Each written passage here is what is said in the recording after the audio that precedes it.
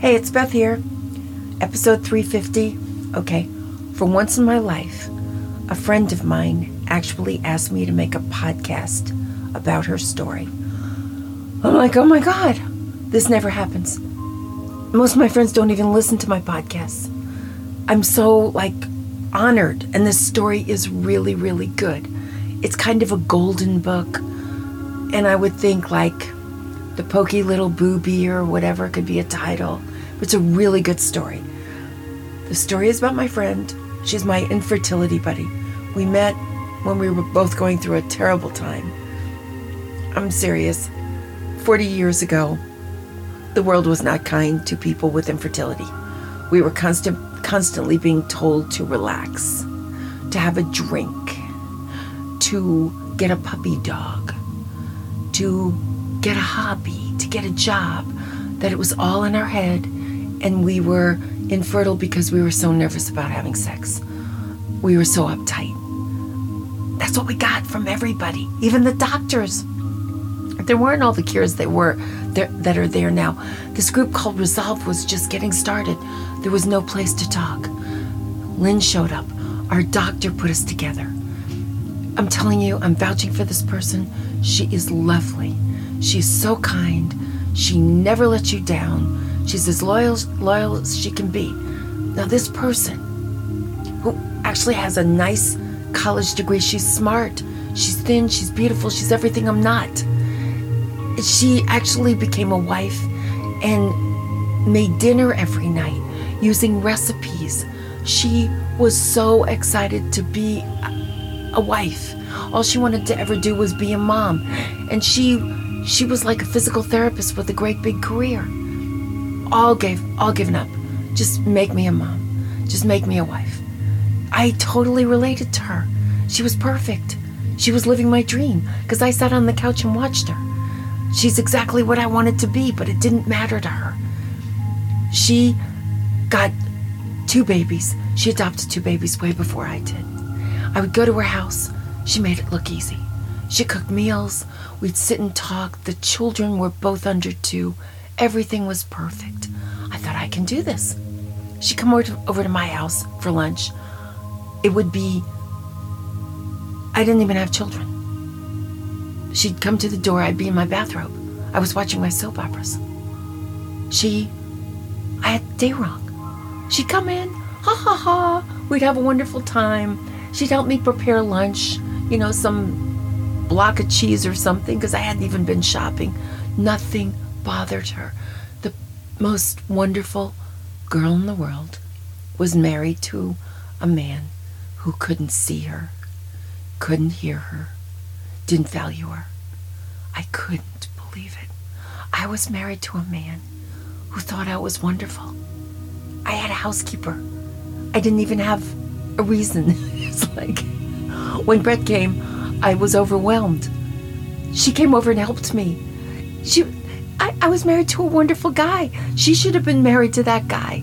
She deserved him. I didn't deserve him. She was married to a guy who was constantly looking at or for flaws. Minuscule problems. In spite of everything, we had wonderful times. And then she moved away. And it was before, this makes me so sad because it was so hard on all my relationships. She moved when long distance phone calls, if you really got into it like we did for 2 or 3 hours, it could cost you $60 or $80. We couldn't talk. And we stayed close. I once visited her. We went up and saw her. She had a beautiful home. She had this room in her kitchen for recipes and sewing, and she's just so nice. But she was also energetic, did all the work. She was so fun. I loved watching her. I felt like I was her. When she vicariously, I was living off of all of her skills. Anyway, I come back, and this man that she's married to just does not see her. To the point where she kind of, if I'd been there, I think I would have made it harder for her. She had a breast implant. And she had a beautiful figure. She was thin. She was great. She actually exercised. But she did this for her husband, to be noticed. And I think this happens to other women. I know people have big reasons for breast implants, like breast cancer. I get it. But in some cases, it's that you're married to somebody who doesn't see you, or you can't even see yourself. But in her case, it was him. So she has this done, and she didn't get big ones or anything, but that's what she did. Okay, that was 30 years ago. And she kept working and working on this marriage and making a beautiful life. He still didn't see it. Still couldn't hear her. So 9 years ago, they got a divorce. And it was really hard, but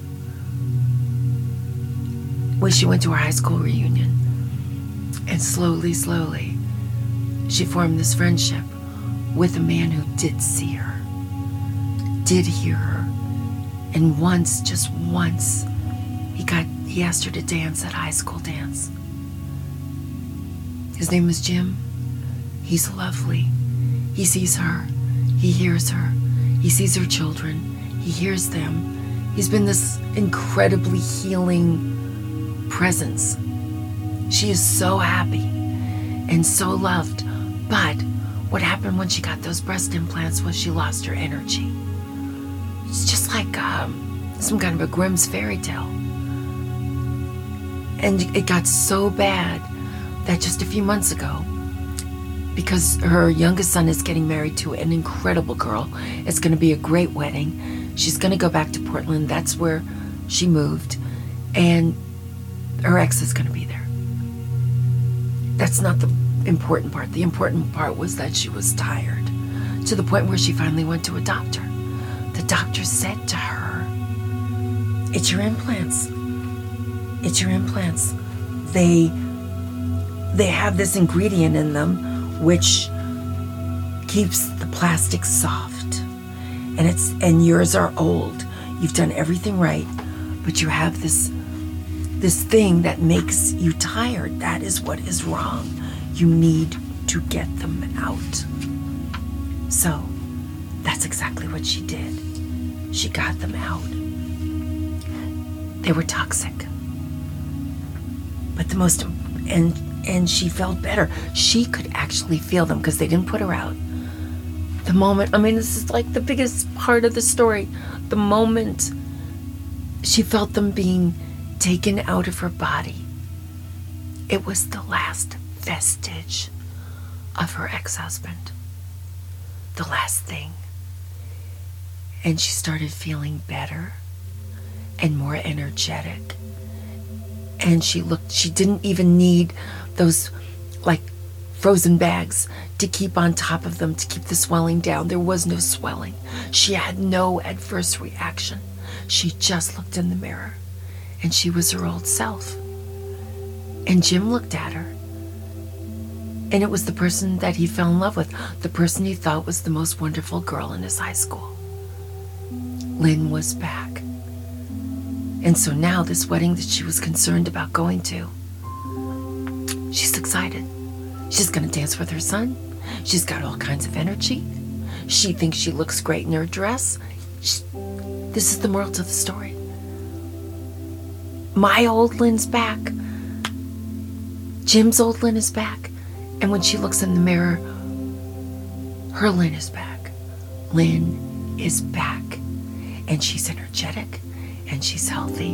And there is nothing left of that former marriage. It's gone.